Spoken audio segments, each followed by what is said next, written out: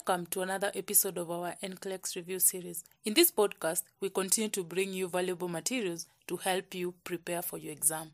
Enjoy. Now, you do have some people who are always going to test positive for MANT2 because they received the BCG earlier in their lives.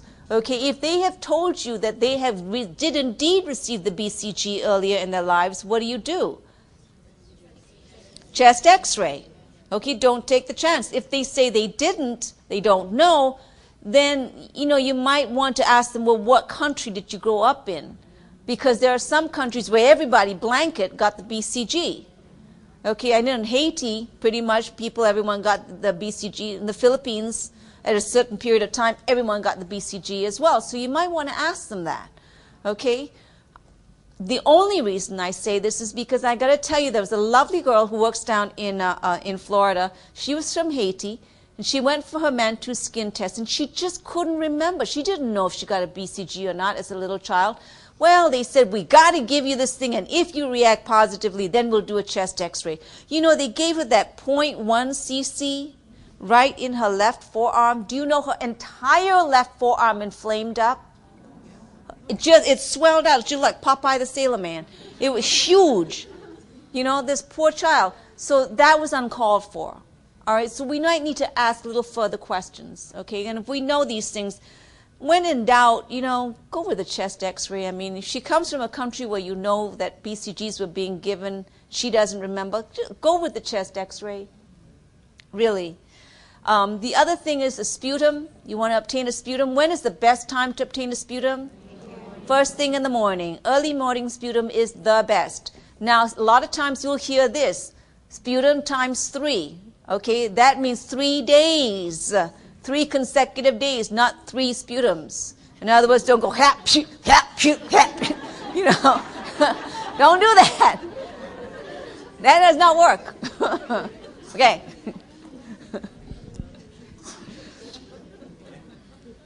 Okay, patient with tuberculosis is a very sick puppy.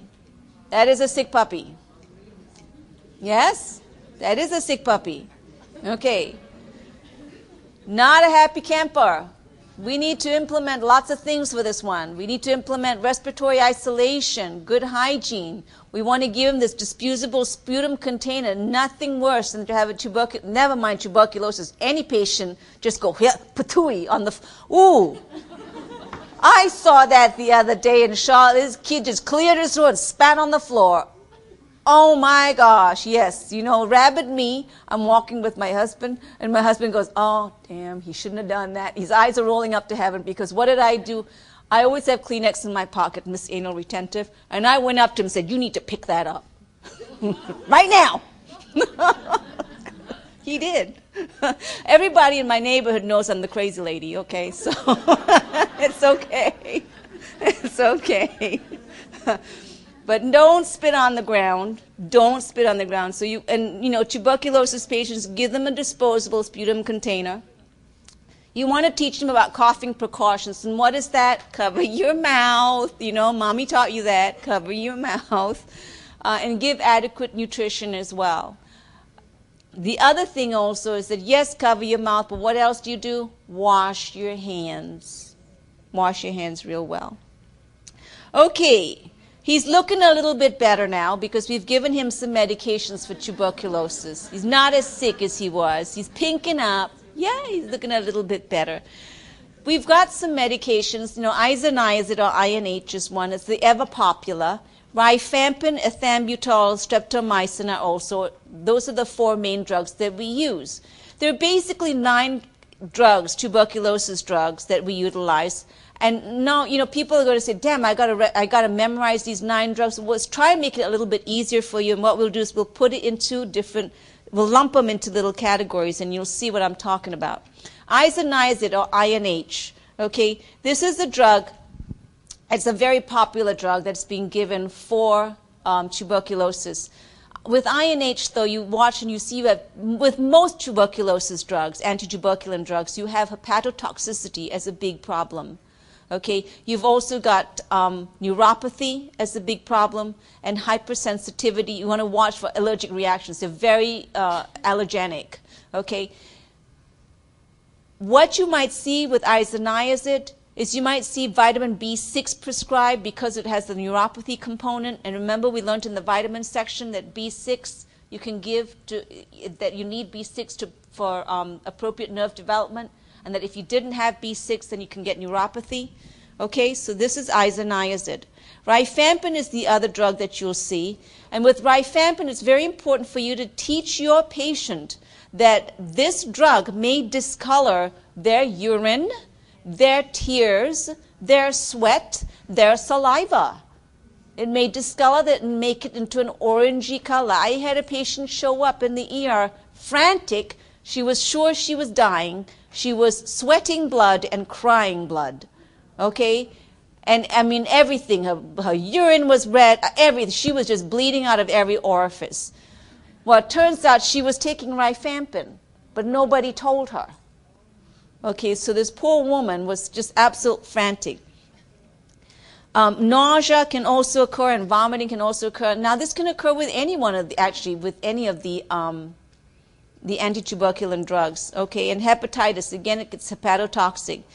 When a patient's taking rifampin, you want to caution that person, particularly if that patient is of childbearing years and is on a birth control pill, that it may reduce the levels of birth control pills. So, you know, you might have an oopsie baby here. So you might want to tell them to use another form of protection like a condom. It'll also reduce the levels of Coumadin or warfarin, theophylline, methadone, and yes, that ever popular Viagra.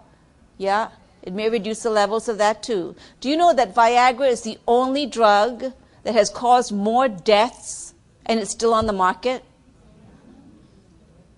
Yeah. The men won't give it up.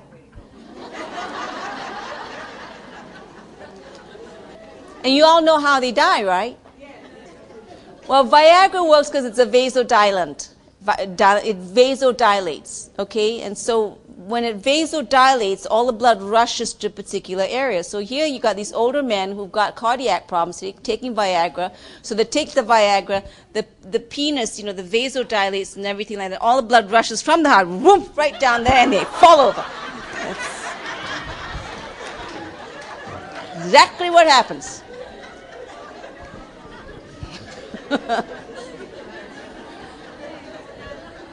Okay. The third drug, let's get serious now. The third drug about tuberculosis is something called Rifamate. And Rifamate is a combination of isoniazid and rifampin. So if you know isoniazid, that it's got, you know, hepatotoxic capabilities, and you give B6 with it, and you know that rifampin causes orange, your secretions to all turn orange, then the same precautions that apply for those apply to this. So now you've learned 3 drugs from learning 2. Okay, pyrazinamide causes hepatotoxicity and hyperuricemia and arthralgia also. Okay, and Rifater now is a combination of INH, rifampin, and pyrazinamide. So is life getting a little bit easier for you? Okay, the panic button, don't push it yet now. Okay, it's a combination. Okay, why do we do this? An NCLEX question is, why do we do combination drugs? Well, I'm going to give you the answer. The answer is, we give combination drugs, particularly with tuberculosis and with HIV. We do this cocktail things. The number one reason is to decrease the side effects. Okay, if we decrease the side effects, then we increase compliance with the medication. All right? The number 2 reason is that tuberculosis, as with HIV, have a tendency to mutate or have a tendency to become immune to one particular drug. So if you give 3 drugs, if they become immune to one, you've still got the other 2 that are attacking it. Okay, and that's what we do with HIV cocktails as well. That's the reason. Okay, so I just gave you the answer because that is an NCLEX question. All right.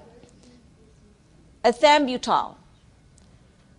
With the ethambutol, you have problems with the vision, optic neuritis, decreased visual acuity, and you may lose your red-green color discrimination a little bit, but it does go away. So in other words, you may become temporarily colorblind as far as the red-green is concerned, but it does go away once you stop taking the ethambutol.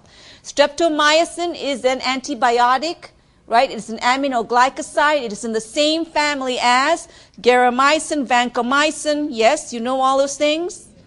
Okay, gentamicin. And you know that with all those drugs, you have ototoxicity. Same thing here. So anytime, if you learn streptomycin, then you've also learned garamycin, vancomycin. Isn't that nice? So you watch for ototoxicity, nephrotoxicity, and hypokalemia. Rifabutin is used as an alternative to rifampin in HIV patients, and with rifabutin, you just want to watch for, signs and symptoms of prodromal fever, headache, that sort of thing. Okay? All right. Last one is rifapentine. With rifapentine, which we very, very seldom use, the biggest thing with rifapentine is the pseudomembranous colitis that could occur with it. Okay, and that's the major reason why we don't use rifapentine, because even though it doesn't have a whole lot, it doesn't turn your tears orange and that kind of stuff, and you don't see the neuropathy, the pseudomembranous colitis can occur, and that is just terrible. It's devastating to the patient. And they start off first with diarrhea, and I'm talking diarrhea of 10 times a day. Okay, and that in itself is enough to make you not take the medicine. So we try not to give rifapentine. The treatments really that we stick with are the INH, rifampin, and the combination drugs. Okay? All righty. We're now going to discuss, chronic obstructive, we're going to talk about chronic obstructive pulmonary disease. You know that with COPD, there are actually 4 of them. There's asthma, bronchitis, emphysema, and bronchiectasis. I have never seen a question on bronchiectasis in NCLEX, so we're going to cover asthma, bronchitis, and emphysema. Essentially, what you've got to know is COPD is chronic obstructive pulmonary disease. So every single one of these people is going to have problem with their oxygenation, right? Because there is an obstruction there. Okay, with chronic bronchitis, the sputum is going to be gray. This is a nice gray, well, actually it's gray here, but this is a nice gray glob of sputum. It's thick, it's gray, it's tenacious. He has dyspnea on exertion. That's what DOE stands for. He has hemoptysis also. He's got hypoxia. He's got wheezing. He's got riles, and he's just not happy. Okay. With asthma, this is the blue bloater. Remember the blue bloater, pink puffer? Well, asthma is the blue bloater. This person's in respiratory distress and has got tachypnea. He's got a cough as well and rhonchi. He's got wheezing, inspiratory, expiratory wheezing. Okay, and he's going to have more inspiratory problem than expiratory problem. Okay, he's going to have wheezing and riles as well. Okay, what are some of your interventions for asthma and bronchitis? Well, you're going to give bronchodilators. Okay. One of the things that they ask you in NCLEX is, do you know how to teach a person how to use an MDI? An MDI is a multi-dose inhaler. Now, this is a new question because I just got it in the mail the other day. Yeah, I have my little spies. When you take your questions and take your tests, you just email, let us know about them. We have our little spies out there. That's how you guys get such fresh questions from us. What, do you think we just, like, by osmosis and ESP got them? We have to work very hard. Okay, anyway. The question is that this patient has asthma and is using an MDI, and how do you know whether the patient is using it correctly or not? Okay, so now what you've got to do is go along with me. This is my MDI, okay? So I drop it. This is my MDI. This part goes in my mouth, and this part is the plunger, okay? So what you have to do is you have to know how to do this. So what you've got to do is say, okay, first you take the mouthpiece and put it in your mouth. Then you depress the plunger. At the same time you depress the plunger, you inhale. Is that correct? That's about correct, but you missed a whole portion. And the whole portion is that, first of all, you have to have the patient go, okay, twice. And on the third time, go, So you want that patient to empty out his lungs as much as possible before he does the final inhale. Okay? That's the best way to do it. That's how to utilize the multi-dose inhaler.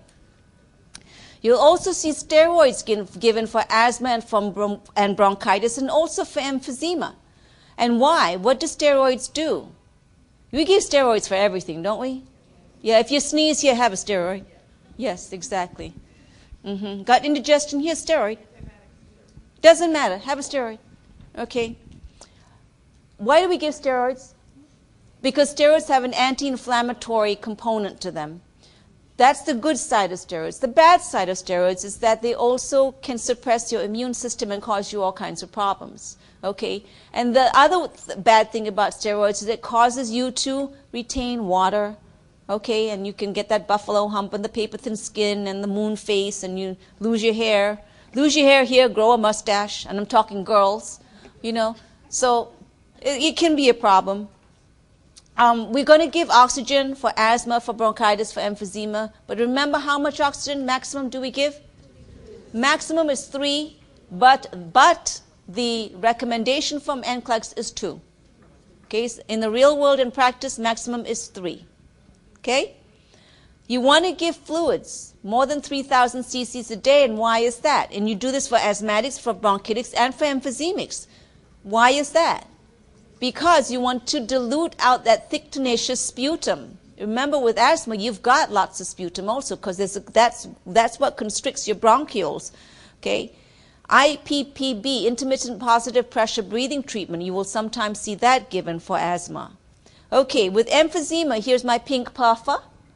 He's pretty pink. You don't see cyanosis with him. Asthmatics are the blue bloaters, right?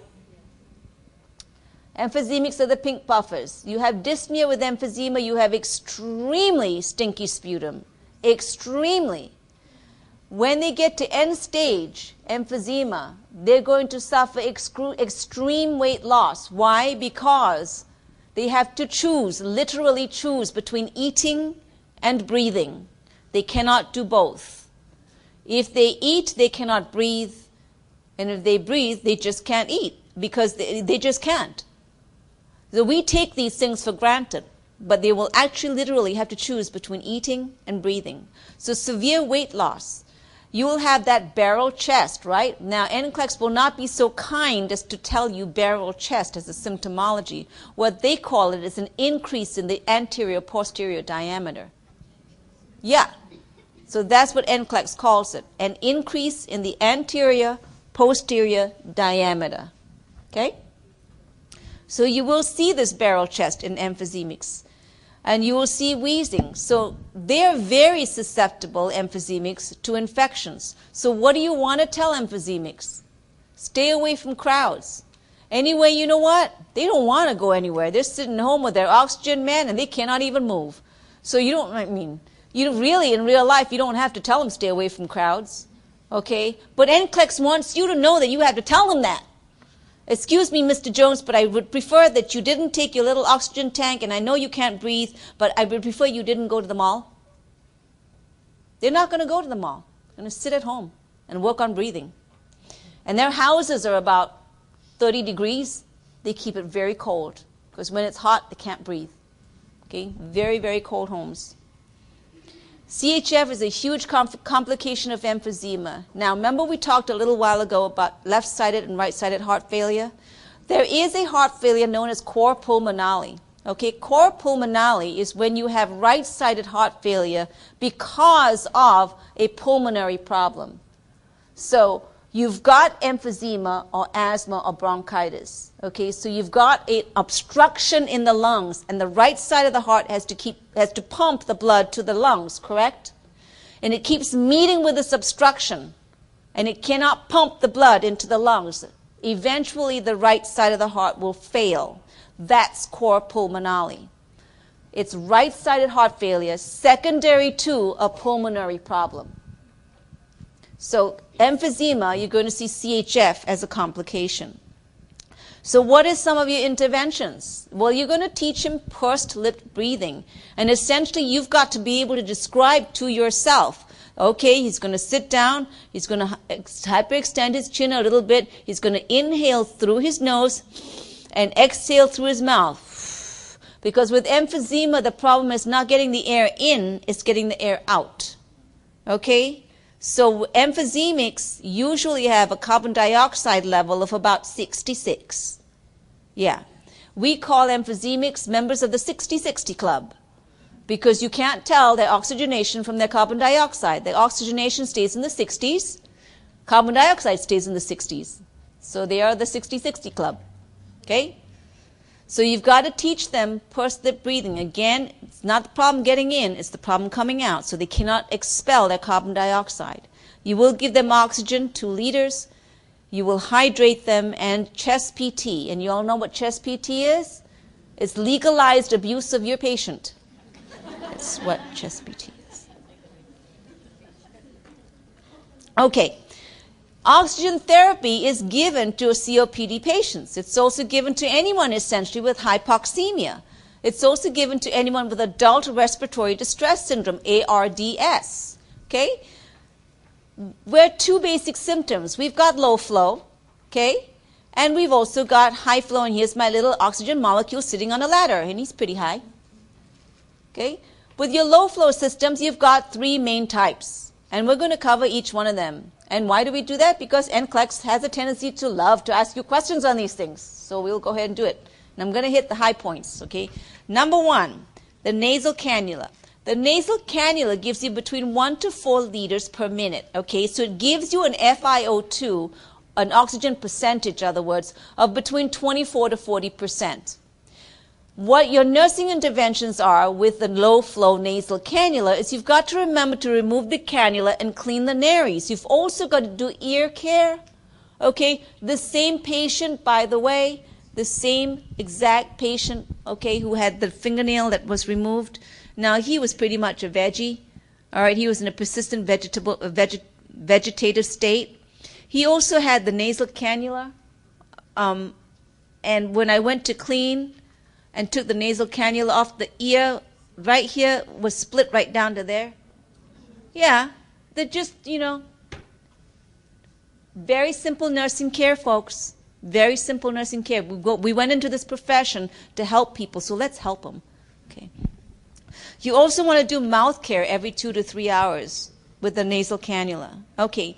The second low flow system is the standard mask. Okay. The standard mask just covers the nose and the mouth. The patients breathe through the nose, okay, and you get somewhere between 6 to 12 liters per minute. This translates to an FiO2 of between 40 to 65%. You've got to clean the mask every 2 to 3 hours because it really does get kind of gunky. Now, the third low flow system we're going to cover is the non-rebreather mask. With the non-rebreather mask, you actually have a reservoir bag that hangs down. Now, with the reservoir bag, you've got to remember that the patient breathes the air from the bag. So you fill the bag, you hook up the NRB, you hook up the non-rebreather mask to the oxygen supply, you fill up the reservoir first, and then you put the mask on the patient. That's an NCLEX question. They say, do you put the mask on, then fill it? No. You fill the reservoir bag first, and then put the mask on the patient. Okay? The non-rebreather mask delivers the highest possible concentration other than intubation or mechanical ventilation.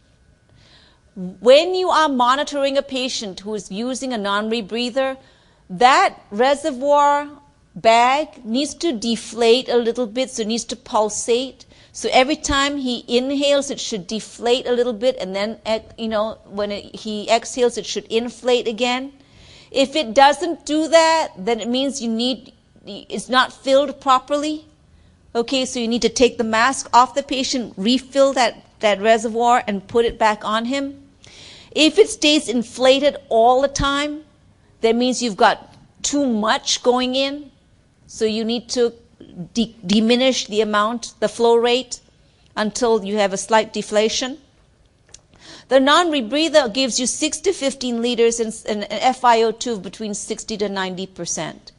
Now we're going to discuss the high flow system. The high flow system is a Venturi number one is a Venturi mask. Okay? The Venturi mask is a wonderful thing because you actually, I call it the dial on oxygen. You actually dial the percentage of oxygen that you want and then put it on him.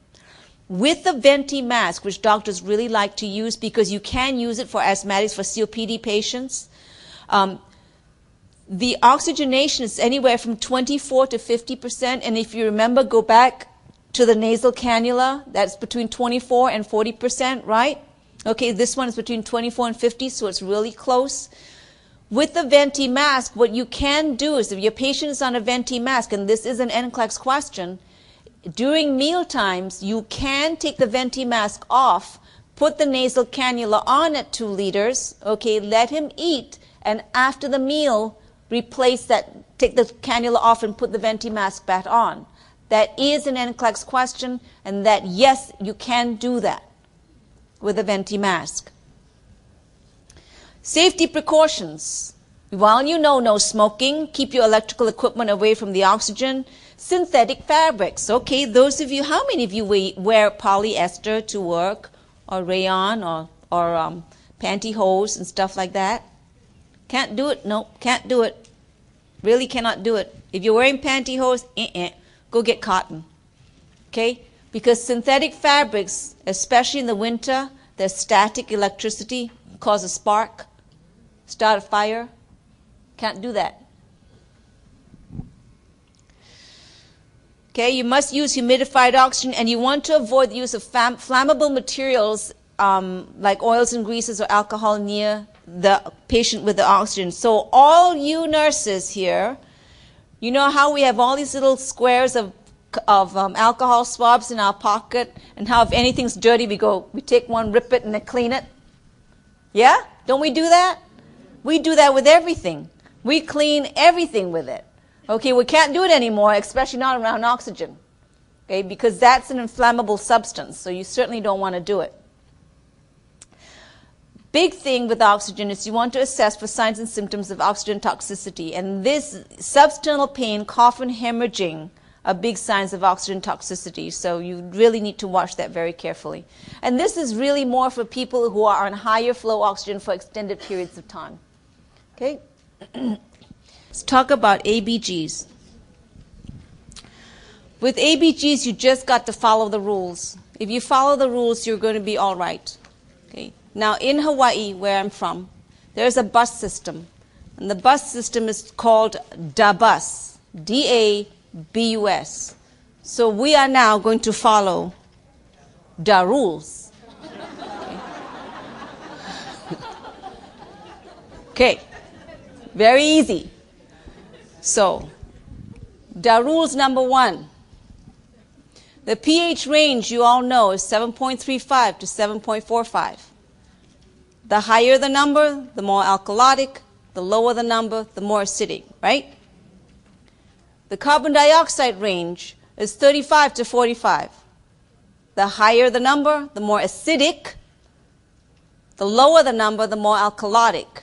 And if you know that it's carbon dioxide related, it's respiratory. The rule number 3. Bicarb, that range is 22 to 26. The higher the number, the more alkalotic. The lower the number, the more acidic. And if it's bicarb related, it's metabolic. Those are your 3 basic rules. Okay? You got to know what your normal ranges are. pH, 7.35 to 7.45.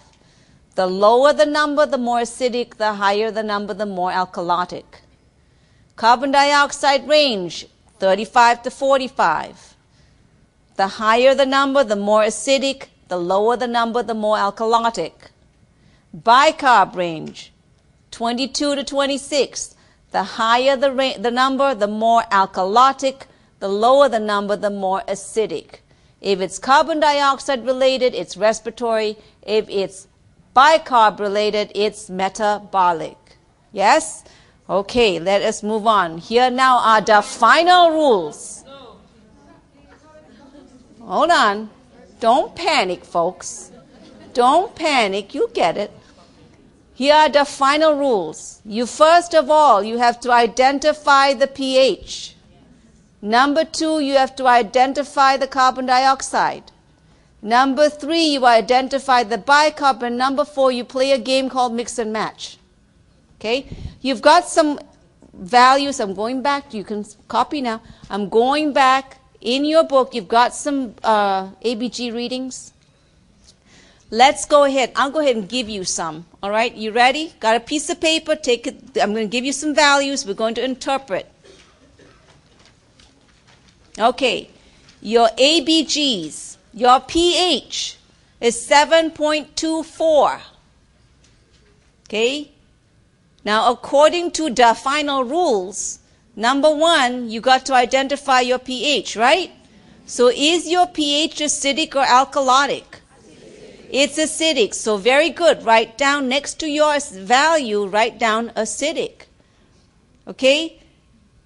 Number 2 of the final rules is you want to identify your carbon dioxide. Well, your carbon dioxide in this case is 66. So is that acidic or alkalotic? It is acidic. So next to that, you write down acidic. Number 3, you identify your bicarb. Well, your bicarb is 25. Is that acidic, alkalotic, normal, what? Normal. It's normal. So next to that, you're going to write down normal. Yes? Okay. Next step, mix and match. You've got 3 values here. You've got 2 acidic and 1 normal. Yes? The top one is you've identified the pH. So you know that the problem is that it is acidic. You know it's something acidosis. You don't know what's causing the acidosis, right? So you just went down and you identified the carbon dioxide and the bicarb. And you found out, my gosh, that the carbon dioxide is 66, so that's acidic. So therefore, it must be the carbon dioxide that is causing the acidosis. And remember this rules number 1, if it's carbon dioxide related, it's respiratory, so this must be respiratory acidosis. Mix and match. You ready? Let's do another one. Okay. All right. pH is 7.48. Okay? Is that acidic, alkalotic, or normal? It's alkalotic. Write down next to it, alkalotic. Your carbon dioxide is 25. Is that acidic, alkalotic, or normal? It's alkalotic. Remember the rules number 1. You cannot take the rules for carbon dioxide and apply it to the rules for bicarb, and you cannot take the rules for bicarb and apply it to the rules for carbon dioxide. Cannot do it. Each set of rules pertain only unto itself. Okay? So your carbon dioxide is alkalotic, correct? Okay, your bicarb is 23. No, sorry. Your bicarb is 33. It's alkalosis. So now if you look at your values, look first at your pH, you know that's alkalosis, right? But you don't know what's causing it, correct? So you went down and you identified the carbon dioxide and you identified the bicarb and you discovered that your bicarb was in the alkalosis range. So therefore, it's your bicarb that's causing the alkalosis, and if it is bicarb, it must be metabolic. Mix and match. Is that easier? It's easier, I know. We're going to do one more. Ready? Okay, your pH is 7.50.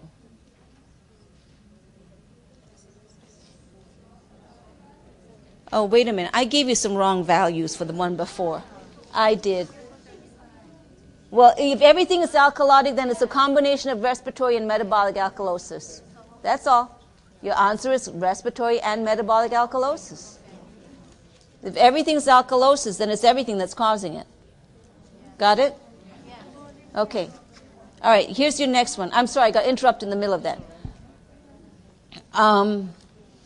So the one before that we just did, your pH was 7.48, your carbon dioxide was 25, and your bicarb was 33. So all three were alkalosis or alkalotic. If that's the situation, then it's a combination of respiratory and metabolic alkalosis. It's called, this guy's going into total body failure real quick. Okay, because there's no compensatory mechanism at work. All right. pH is now the next problem. pH is 7.50. Is that acidosis, alkalosis, or normal? It's alkalosis, right? We've identified it's alkalosis. All right. Your carbon dioxide is 50. It's what? Acidosis. Okay, so write acidosis next to it. Your bicarb is 40. It's alkalosis. Okay, now with ABG problems, we're always determining what's wrong with the pH. Your pH is alkalosis, right? Alkalotic. So you want to determine what's causing it to become alkalotic. It's not your carbon dioxide because that's acidic. It's your bicarb, isn't it? Yes? So the answer to this one is metabolic alkalosis with an attempt to compensate. It's uncompensated, exactly. It's an attempt to compensate. It's uncompensated. Remember, your body tries very hard to always compensate for a problem. Okay? In other words, one good example is if you're hemorrhaging out, okay, and your cells are not getting enough oxygen, what does your body do? It increases your respiratory rate and increases your heart rate, doesn't it? Because it wants to get more oxygen to your cells. It doesn't know that you're losing blood. It just wants to get more oxygen to your cells, so it's compensating. It's the same thing here. Your body, under normal circumstances, tries very hard to compensate. As long as your body can compensate, you're not in too much trouble. It's when your body decides not to compensate that you're up the creek without a paddle, as it were. Okay. Can we talk about lung cancer now, since we're talking about ABGs and breathing and lungs and all this other kind of stuff? Okay, lung cancer. With lung cancer, you need to understand this. We'll maybe do a little bit more than lung cancer. With lung cancer, what you got to understand is this, all right? Number one is that you're going to discover lung cancer the majority of the times too late in the game. Okay? By the time people come for treatment for lung cancer, they usually come because of the pain or because they're spitting up blood. By that particular point in time, it's a little bit too late. Persistent cough, they don't really come. Okay, here's this guy who's smoking 3 packs per day, all right, for the last 45 years. And he's had a persistent cough now for about 6 months. You know what he says? Well, it's because I smoke, so I'm going to get a cough. He doesn't present for that. It's when he starts spitting up blood and coughing up blood and losing weight and getting weak. That's when he comes. Okay? But by that time, the cancer is pretty bad. There are 2 treatments for lung cancer. One is called a lobectomy, and one is called a pneumonectomy. With a lobectomy, what you'll find is that they'll remove 1 lobe. With a lobectomy, you will have chest tubes in place. With a lobectomy also, post-operatively, you are going to tell the patient to lay on the unoperative side. In other words, if they took out a right lobe, okay, and he's got chest tubes here, you want to lay him on the left side, not on the right, because you lay him on the left so that the right lung can ventilate. Okay, that's with a lobectomy if you remove 1 lobe. With a pneumonectomy, that's when you remove the entire lung, the entire right lung or the entire left lung. There are no chest tubes, number 1. And number 2, you will have him lay on the operative side. And the reason is, no chest tubes. Why? Because there's fluid that stays in the thoracic cavity, and you want that fluid to gel up, okay, to fill that thoracic cavity. So because there's fluid filling, you don't want to drain it, no chest tubes. You want to lay him on the on the side that you just took the lung out. Why? So that the other lung that's nice and still working and hopefully healthy can expand. If you lay him on the side of the lung, the only lung that's left, what happens is the fluid here will push on that lung, and that will cause some dyspnea and some discomfort. Okay? So with the lobectomy, chest tubes, and you lay on the operative side. With a pneumonectomy, no chest tubes, and you lay on the unoperative side. Okay, so the good side, in other words. Anytime you have a chest tube, you need to tape all the connections properly, nice and tight. If you still have the misfortune of having a doctor that insists on using the 3-bottle system, the 3-bottle system was invented by a doctor out of the Medical College of Virginia. And even when we went to Pluravax and the rest of us were so excited about Pluravax and stuff like that, not our doctor. He would insist on using the 3-bottle system. So we would have to be tucking them under the bed because we didn't want to trip and fall over it, and that kind of thing. If you have bottles, or even with the Pluravax system, you need to keep the drainage system below the level of the bed. So if you have to transport a patient, the last thing you want to do is put the bottles on the bed with the patient. Put them under the bed. Okay, put the Pluravac under the bed or hang it on the side. Now, NCLEX likes to ask you these questions about the Pluravac or about actually the drainage system. The water in the water-sealed chamber should fluctuate a little bit. It can also have a little bit of an occasional bubble. If there's constant bubbling in the water-sealed chamber, that tells you there's a leak somewhere. Normal is that it fluctuates, okay, especially with inspiration, expiration. Occasional bubble, not a problem. Constant bubbling, problem, there's a leak. If there's absolutely no water, no bubbling, no fluctuation in the water-sealed chamber, you've got an occlusion. You've got a blockage. So there should be a little fluctuation, a little bit of a bubble. Okay? The water in the water-sealed chamber can bubble sometimes with expiration, perfectly normal. Intermittent, fine. Okay. There are 3 chambers. You've got the water-sealed chamber, you've got the drip chamber, you've got the water-sealed chamber, and you've got the suction chamber, right? So the suction chamber has a water level in it. You must keep that water level at the level ordered by the doctor. All right? So if it evaporates, you just got to fill it with distilled water. The place that you want to see constant bubbling is in the suction chamber.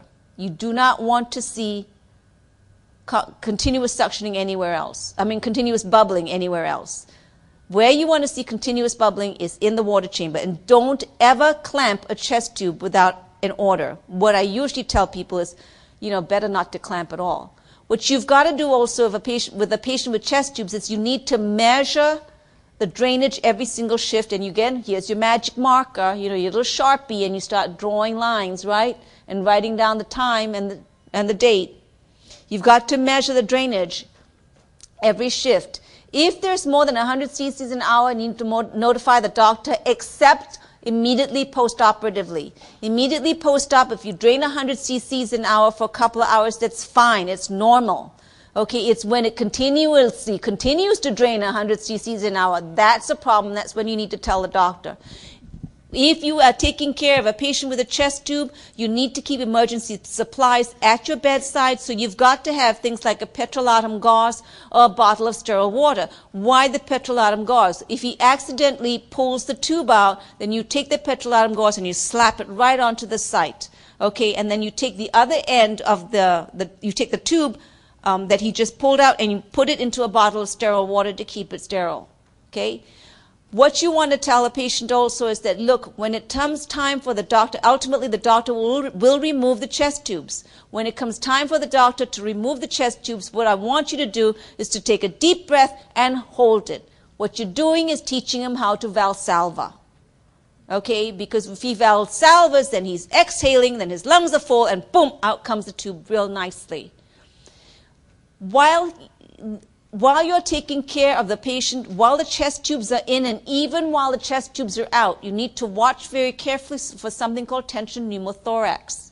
Okay, and some of the signs and symptoms of that, the number one sign and symptom you're going to see is restlessness. He is going to be very agitated, he's going to have difficulty breathing, and his heart rate's going to start racing. What you will see, which is pretty dramatic, is what we call a mediastinal shift, and you'll actually see the mediastinum moving over and the trachea deviating over. That's a big sign of tension pneumothorax. And we can actually give this to somebody accidentally from putting in a chest tube. Okay, so those are some of the things that you need to watch for. Any questions so far? Positioning for lobectomy and pneumonectomy. Okay, the positioning for pneumonectomy for a lobectomy. You're talking about post-operatively, right? So post-operatively, you're going to have chest tubes. With a lobectomy, you can position on the side that has not been operated on. So if you got a right lobe taken out, you can turn him onto the left side. Okay? But don't turn him onto the right side. This is the lobectomy. With the pneumonectomy, that means taking a whole entire lung out. Okay, post-operatively, you want to lay him on the same side that you took the lung out. Okay? The same side. So the operative side. Now, I use words like operative and unoperative side on purpose. And why do I do that? Because those are the words you're going to see in NCLEX. Okay, if I don't use them, you don't know them, and I'm talking Greek to you. Okay, so you've got to know what these words mean. So there's a reason for my speaking the way I speak, in other words. Okay, let's talk about urinary tract infections. Some predisposing factors for UTIs. Number one is urinary stasis. So what does that tell you? That tells you if you gotta go, you gotta go. Okay, so how many of us work as nurses? We come in the morning, we don't get breakfast, right? And then we go. We feel around about 9 o'clock that we got to go, but we don't have time to go because we got all these meds that we have to pass, so we forget it. We don't go to the bathroom. We continue to pass the meds. Then all of a sudden you don't have the urge to go anymore. And around about 12 o'clock when you finally do get to go to the bathroom, Lake Erie is what you produce. Okay, one of the Great Lakes. So you just, that's urinary stasis, folks. You cannot do that to yourself. If you got to go, you got to go. It takes, what, 2 minutes to go to the bathroom? It takes 2 minutes to go to the bathroom. So go to the bathroom. Indwelling catheters are another predisposing factor. Decreased body resistance. So all these old people who live in nursing homes, do you think they have decreased body resistance? And how many of them have indwelling catheters? A lot. Okay, and how many of them are well hydrated? Oh, maybe 2. So you're talking about a problem here. Increased estrogen levels also can predispose you. So if you're on HRTs or birth control pills, that will predispose you to urinary tract infections as well. So difficulty urinating or dysuria, okay, frequency, urgency, certainly, nocturia because you're up all night peeing, yes. A fever, usually a lower grade fever with a UTI. With urinary tract infection, it's usually about 100, 100.4. Very seldom will it get much higher than that. You'll have suprapubic, which is right here, right above the pubic area. Suprapubic or low back pain. Okay, and you feel, oh my gosh, you feel like a little old lady. Well, some of the diagnostic tests, obviously, is we'd get a UA, we do a culture and sensitivity, and we know that the culture and sensitivity is basically to find out what bug or what organism is causing the UTI and what antibiotic will work to fix it, right? Some of the other interventions that we can give them are what? Amoxicillin, Cipro, okay? We'll give fluoroquinolones, which is Levaquin, Tequin. We'll give Bactrim. We'll give Floxin, certainly. We also want to tell the patient that she's going to have to drink more than 3,000 cc's per day of water, preferably. Okay, certainly cranberry juice is a good idea, but water is a wonderful thing. It flushes your whole system out. We want to tell them to avoid caffeine and alcohol because actually caffeine is a diuretic and alcohol is actually a dehydrating agent. And it can cause diuresis as well. Do you know that for every beer that you drink, you need to replace it with 2 glasses of water? And that for every shot of hard liquor that you drink, you need to replace that with a full glass of water. Yep, because that's how much it takes out of your system.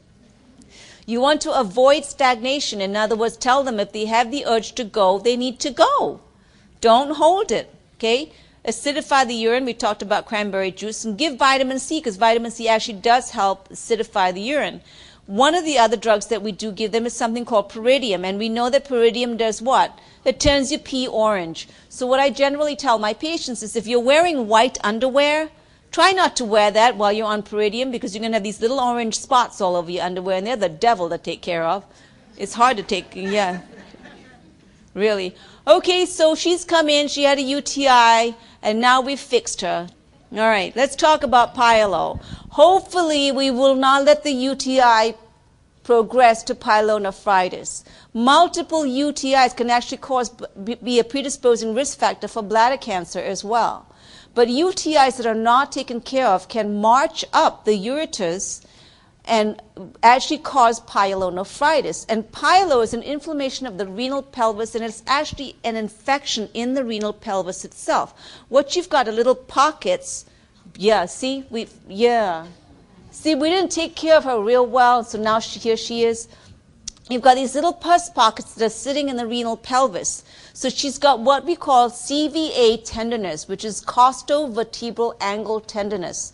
Okay, these are your ribs or your costal area, and this is your spine or your vertebral area. So the tenderness lies between the costovertebral angle right there. Okay, so essentially what we do is we tap them on the back right at that particular spot. Now, if they've got pyelo, it's what we call the positive chandelier sign. Yeah, because we tap it, they jump up and catch the set. That's how much pain it. Yeah, you guys. Anyway, that's how much pain she's in. She jumps up to the ceiling and catches onto the chandelier. She has back pain severely, fever, and the fever will go up to 102, 103, 104 even. Very high. Chills, malaise, those sorts of things happen with pyelo. So what we've got to do is we've got to fix her. So we've got to monitor BUN creatinine, and we've got to do isonos. We will give aminoglycosides. Now, it's at this point that gentamicin comes into play, because now it's a big-time thing. So it's IV antibiotics now, okay? We may give Bactrim as well, but generally we give gentamicin. We give urinary antiseptics, like Pyridium. We'll give antispasmodics like probanthine or baclofen. Obviously, we'll treat the fever. And the nausea and vomiting that occurs primarily because of the pain. Okay, not because of GI upset, but because of the pain. The pain levels are so high. So we got to fix her. Okay? Now, stones can occur to both men and women, renal calculi. And renal calculi are made up of different things. Okay? With renal calculi, you will find nausea and vomiting and severe pain. But again, the nausea and vomiting doesn't occur because of the GI upset. It occurs because of the pain. And the pain is in the flank area, and they always say it travels, right? The pain starts here, it moves all the way down to my groin. Well, a lot of that has to do with referred or radiating pain, or because the stone is actually travel in and of itself. And the majority of the time, they think that the stone is like a boulder, when it's not. It's about the size of a poppy seed. Okay? Hematuria is another symptomology. I mean, they've got blood in their urine, and that blood in their urine really comes from the stone just rubbing against the ureter or rubbing against the renal pelvis itself. So some of your diagnostic tests include a KUB, which is basically an X-ray. KUB stands for kidneys, ureter, bladder. Some places they call it the abdominal series. Okay? An IVP or intravenous pyelogram, they'll do a UA as well. What are your nursing interventions? Well, you're going to be pushing fluids. Essentially, if somebody comes into the ER with a kidney stone, we start an IV and we hang a liter, usually of saline, and we just run it wide open. We want to get him well hydrated because we want him to pee. Okay? Of course, that is not what he wants to hear because every time he pees, it hurts. But that's the only way we can get the stone out. Okay? We'll strain the urine. We'll give him, we'll give him Toradol, and Toradol works like a charm. It's an anti-inflammatory, okay, and it belongs to the NSAID category, the non-steroidal anti-inflammatory category. It works very, very, very well. and it just takes the pain away very nicely. And we will also give him a little strainer, and we'll say to him, if you have to pee, please pee through this little strainer, okay? Because we want to see if he's got any kind of, if he's past the stone at all, okay? Now, we'll give pain relief, we'll give antiemetics like Phenergan because he's nauseous. We'll tell him to modify his diet. Okay, and what do we mean by modifying his diet? Well, if he's taking a lot of calcium, if he's drinking a lot of milk and eating a lot of cheese, he might need to change it. Okay, and we will give Xyloprim, and if you give Xyloprim, you've got to make sure that you tell him he has to take a lot of water, a lot of fluid with it. That's an NCLEX question on Xyloprim, by the way. Okay? Diet management depends on the kind of stones. We essentially tell him to avoid milk and milk products and tea, because tea is very, very high in oxalate. Most stones are calcium oxalate, so you avoid milk and milk products, you avoid tea, and yes, you avoid beer. So how many guys do you think comply? Thank you. Right. All right. Now, we've done the girl thing, and then we've done the girl and guy thing, and now let's do the guy thing alone. Okay, we're going to move on to the guy urine thing. With the guy urinary tract thing, it's benign prostatic hypertrophy is what we want to cover more than anything else. The definition of benign BPH, or benign prostatic hypertrophy, is that the prostate enlarges and causes pressure on the urethral, the passageway, right? Because you know that the urethra comes underneath the perineal area, and the prostate is right, it surrounds the urethra, and if it enlarges, then it causes pressure, and it actually inhibits the passage of urine. Okay, so that's how BPH is formed. What happens with BPH is it's fixable. It's easily fixable. Yes, they do a TURP with it. Okay, he has frequency. He's got nocturia, he's got hesitancy and urinary retention as well. And now the diagnostic test that for the guy is not something that men really particularly like. Does he look like he's running away from something? Yeah, he is, because the big thing is we do a digital rectal exam. So we tell him, drop your drawers and bend over. They don't really like that. And then the doctor puts a finger right up his rectum and he massages to see he wants to feel the prostate. Okay? Now, a digital rectal exam has nothing to do with the passage of his stool. It has everything to do with the prostate and everything to do with the urinary tract system. There is an NCLEX question where, this guy is having a digital rectal exam, so which of the following should you ask him? And one of them was, have you taken a laxative? And number 2 was, when was your last bowel movement? And then the third one was, how is your urinary status? So that's your choice. Because the DRE is done to assess the prostate and is done to assess your urinary status, the man's urinary status, not his bowel movements. So DRE is number 1.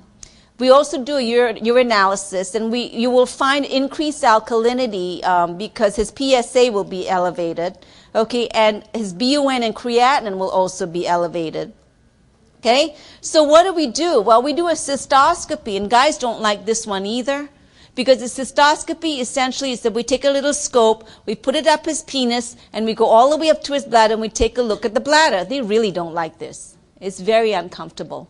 Okay, but we got to do it because we have to see what's going on. So what are some of our interventions if somebody does have BPH? Well, we've got the conservative method, and the conservative method is that we give drugs. Okay. We love to give drugs.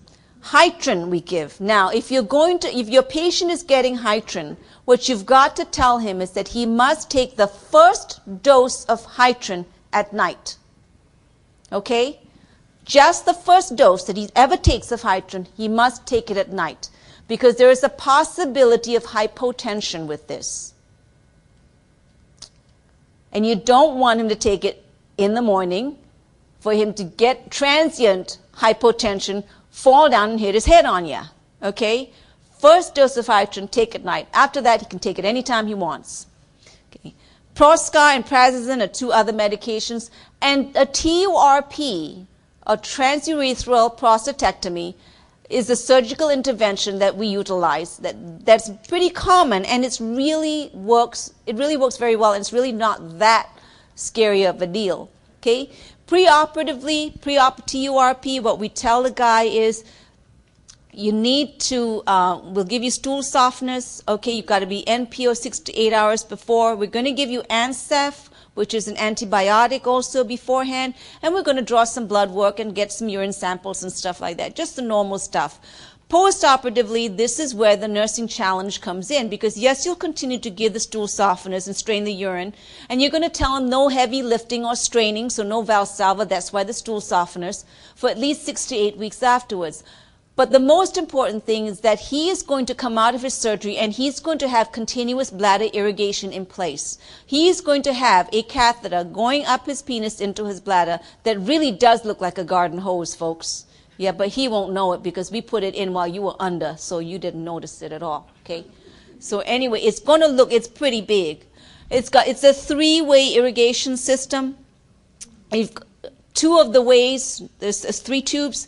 2 tubes get hooked up to big, huge bags of about 2,000 to 3,000 cc's a piece, and the third one drains the urine and the whatever drainage we put into him out. Anyone who's got continuous bladder irrigation, and if that person is your patient, it's really important that you measure I's and O's very, very carefully. Okay? And the word is continuous bladder irrigation. In other words, it has to flow continuously. You cannot clamp it. You cannot, I cannot tell you how many nurses I know who would go in and just clamp the silly thing. Well, I had a student nurse who was taking care of a patient with continuous bladder irrigation. She was a jewel and a gem. She went in, took care of it. It was wonderful. It was fantastic. And it's all done. All right? She came out, took care of another patient, went back in. It was clamped. Okay? This happened a couple of 3 times. So we went to the nurse who was the patient's primary nurse and said, this thing keeps getting clamped. You got any idea? She said, yeah, I clamped it. And we said, why? I didn't have the time to go in and check him. So what she figured was she would go in, when she did check him, she'd unclamp it, let it flow, and then after what, clamp it and leave. No. The word is continuous bladder irrigation. It's very important for you to continuously irrigate. And it's also very important for you to do I's and O's and strict I's and O's. Remember, your output must be more than your input with CBI, right? Because he's also producing urine. So that output must be more than input with continuous bladder irrigation. If the output is less or equal to, you have a problem. You have a big problem, because that means he's not producing urine. So that means we need to check into this a little bit more. Okay, couple of questions.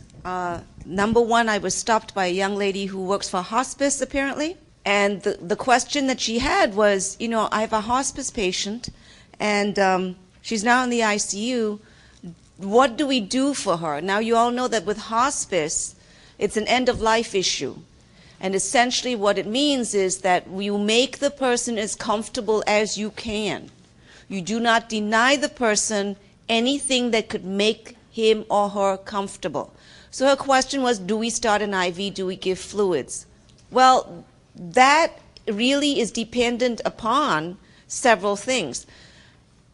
Number one, I would say yes. First of all, I would say yes. Start an IV. Give the fluids. We're not asking you to do anything heroic. It's not a ventilator. Okay? It's certainly not a respirator. It's not a big deal. Starting an IV and giving fluids is comfort measure. Okay, it's a comfort measure, unless the person has no veins. And you know what that means. If the person has no veins, you're not going to put in a central line. That would not be a basic comfort measure. And that's something that the doctor would not want to do. This is a hospice end-of-life issue. But if it's, possible to find a vein and start an IV and just give basic fluids, yeah, I'd say yes. The other thing I want to say is that this sort of issue, end-of-life hospice patient, that really depends upon the family, the living will, the doctor. That's a interdisciplinary decision to make. It's not something that the nurse makes. It's not a decision that the nurse makes, okay? One more time, I would say, yeah, IV, got nice veins, started, go ahead and give basic fluids. But no veins, You're not going to put a central line in. You're not going to put an external jugular vein, line in. You're not going to do anything heroic. That's heroic. A basic IV is not heroic measure. All right? Pretty clear? Okay. I was also stopped in the bathroom and asked if I would please go over. Hey, catch me wherever you can. I was asked if I could go over, please, the EKG and tell the difference and maybe help you all understand a little bit more and understand the difference between AFib and VFib. It's really very easy. But before you get to AFib and VFib, you must know the basic EKG, the basic QRS complex, how the heart functions. Okay, if you look at what I just drew up here, this is your basic EKG strip, all right? The first bump, where my finger is, can you see that? That first bump, what's that? That's your P wave, correct? That's your P wave. All right? Do you see that? Okay. That P wave represents atrial, the what? The SA node firing. It represents atrial, what? Depolarization. Exactly.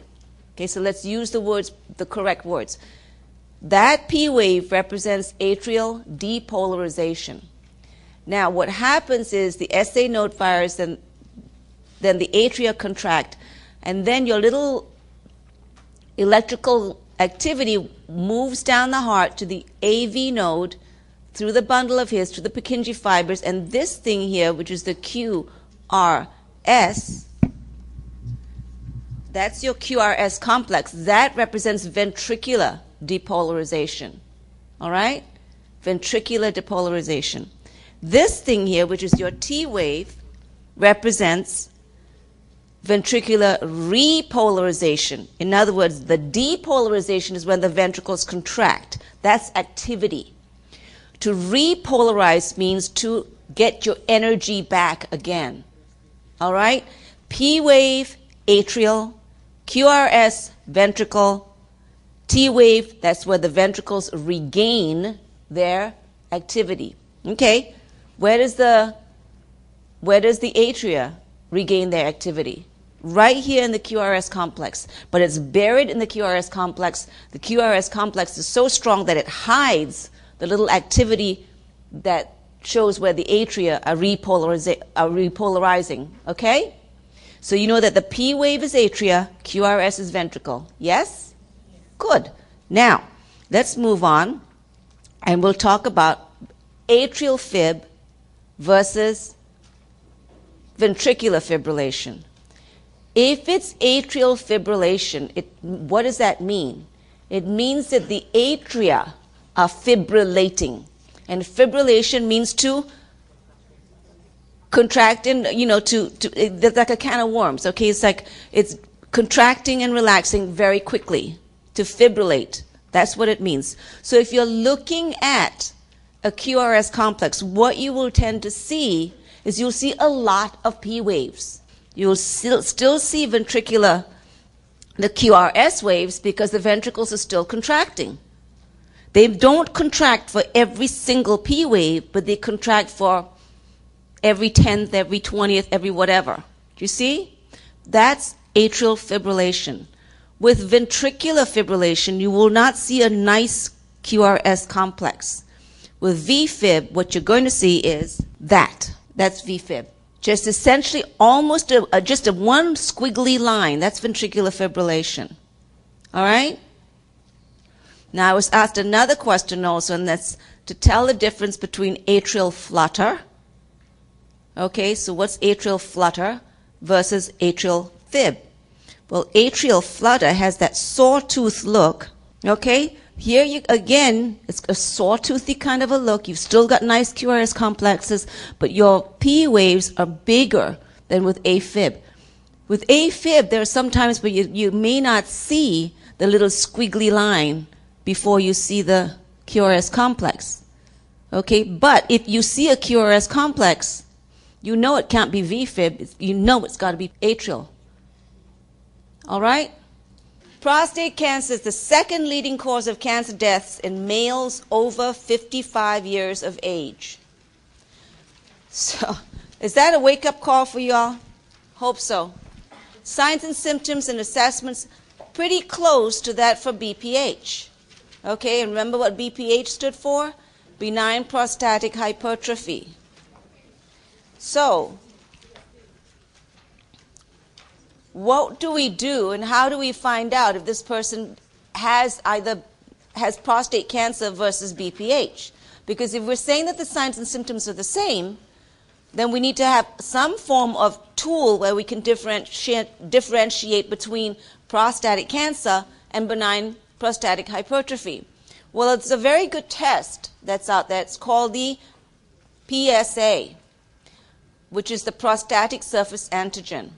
And what you'll find when you draw, it's a blood test, when you draw that blood test, you draw the blood, you'll find an increase in the alkaline phosphatase. Now, there's a question that NCLEX loves to throw out, and that question is, your patient is going for a DRE, which is the digital rectal exam, okay, and also it's going for a PSA level. So which one should you do first? Well, the answer is you draw the blood level first, and then you do the digital rectal exam.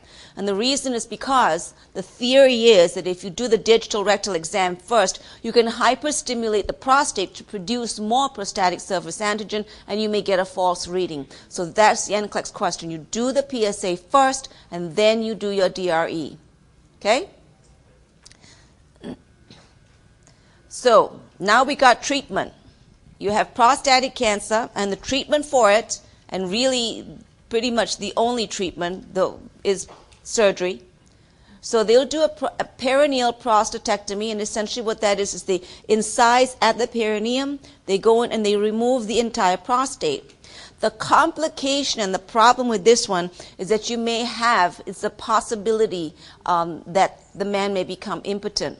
And I tell this story a lot. I had a friend whom I treated for over 12 years down in Florida. I met him and his wife when, I met him and not his wife because his wife was already dead, but I met him when I first moved down to Florida, and he was 78 at the time. At the ripe old age of 88, he was diagnosed with prostatic cancer. And so we told him, you have several choices, but the best choice, we caught it early enough, the best choice is just go ahead and remove the prostate. And he said no, he didn't want to do it. And we said, why? He says, because I won't be able to have sex. He's 88 years old. So now I knew his wife was dead. Okay, so I said, okay, well, when was the last time you had sex? And he says, 25 years ago, when his wife died. So I said, no, okay, wait a minute. Now, I just really don't understand this. You don't want to have this thing because you possibly may not be able to have sex, but you haven't had sex in 25 years. But if you have this surgery, it might save your life, and if you don't have the surgery, you'll die. I said, you do like playing tennis, don't you? 88 years old, played tennis every single day. Amazing guy. Well, bottom line is he ended up having the surgery. I never asked him if he became impotent or not. It's like too much information here, okay? I figured if he had a problem, he'd let me know. And he had the surgery, and he's now 94. Yeah, he's doing very, very well. Still playing tennis. He says a little bit slower. He says he can't return the aces anymore, but he can still he can still play tennis. So there is life after prostate cancer. I mean, that's something that you need to remember this completely. Okay. Bladder cancer is the most common site of cancer of the urinary tract. Now, some of the risk factors of bladder cancer include frequent UTIs.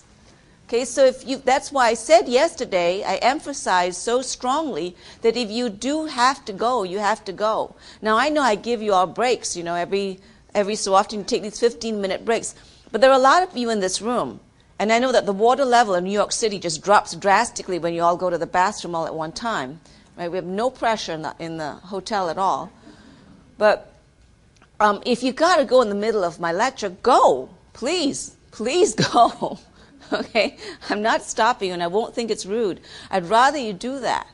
So if you got to go, you got to go. Do not hold it, please, because you may give yourself a UTI, and then if you give yourself a UTI, you might get bladder cancer down the road. Okay? Some of the most predisposing factors of bladder cancer, as I said, chronic bladder infection and smoking. So if you're smoking, I hope there's no one in this room that's smoking. I really hope so. I mean, I had a group of students one time, and they asked me about smoke breaks. And I said, okay, let me put it to you this way. Now, our clinical rotation was on the 5th floor of this hospital. And I said, okay, let me put it this way. You can have a smoke break on these conditions. We are on the 5th floor. You cannot leave the 5th floor. But you can hang out the window of the 5th floor, okay, and blow downwind, and then you can smoke. But you got to hang by your toes. Nobody got a smoke break. All right, the number one sign of bladder cancer is painless hematuria. If someone comes in and says, I'm peeing blood and it hurts, you think more of what? Stones, okay, kidney stones. But if the person comes in and says, I am peeing blood and it just doesn't hurt at all, okay, that's a warning sign. And that's a red flag that it possibly could be a bladder cancer. This is an NCLEX question. They'll say which of the following is a sign or a symptom of bladder cancer, and they give you all these things, you know, pain, flank pain, everything. Look for painless hematuria. Painless hematuria is the number one sign of bladder cancer. Difficulty urinating. Okay, a lot of times they won't come in for dysuria. They won't. There are two things that bring people into the ER, or bring people into the doctor. Number one is pain, and the number two is blood. Okay, they see blood, they bring them in. That's it. Don't care where the blood's coming from, bringing them in. Okay, they're coming in. Frequency also is another sign. Again, you know, just the feeling they got to go all the time. But frequency, again, doesn't really bring them in to see the doctor. It's that pain or painless hematuria. Okay? Now remember, with bladder cancer, there's no pain. So it's painless hematuria that's going to bring them in. So what are the diagnostic tests that we perform to rule out or rule in bladder cancer? Well, the first test that doctors, urologists will perform is something called a cystoscopy. Not a comfortable thing for guys, because essentially what it is that they have to put a scope up the penis into the bladder to take a look at the bladder. Really not comfortable. We tend to medicate men when they come in. Yeah, big time. We medicate them first, you know, before we do this, because it's uncomfortable. And they also tend to really tense up, and when you tense up, it's not very easy to pass that cystoscope up. What's the treatment? Well, the treatment for bladder cancer is surgery. They actually remove the whole bladder, and that's called a cystectomy. Okay? You see the word cyst, and you think it's a cyst. No, cystectomy is removal of the bladder. And what they do is they take the whole bladder out. They generally don't touch the ureters, because remember, you still got to be able to eliminate. The kidneys are fine. You just want to eliminate you've got to eliminate the urine from the body, the waste products from the body. So what they do is they take the ureters and they anastomose it. Do y'all know what anastomose means? Okay, they join them, they anastomose them, and they bring both ureters out. There's a diversion, and they bring it out onto the abdominal wall. It's a very, very small stoma. It's really small. Please move to the next section of the lecture series. Thanks for listening. If you enjoyed this episode and you'd like to help support the podcast, please share it with others and leave a rating. We wish you all the best in the coming examination. See you next time.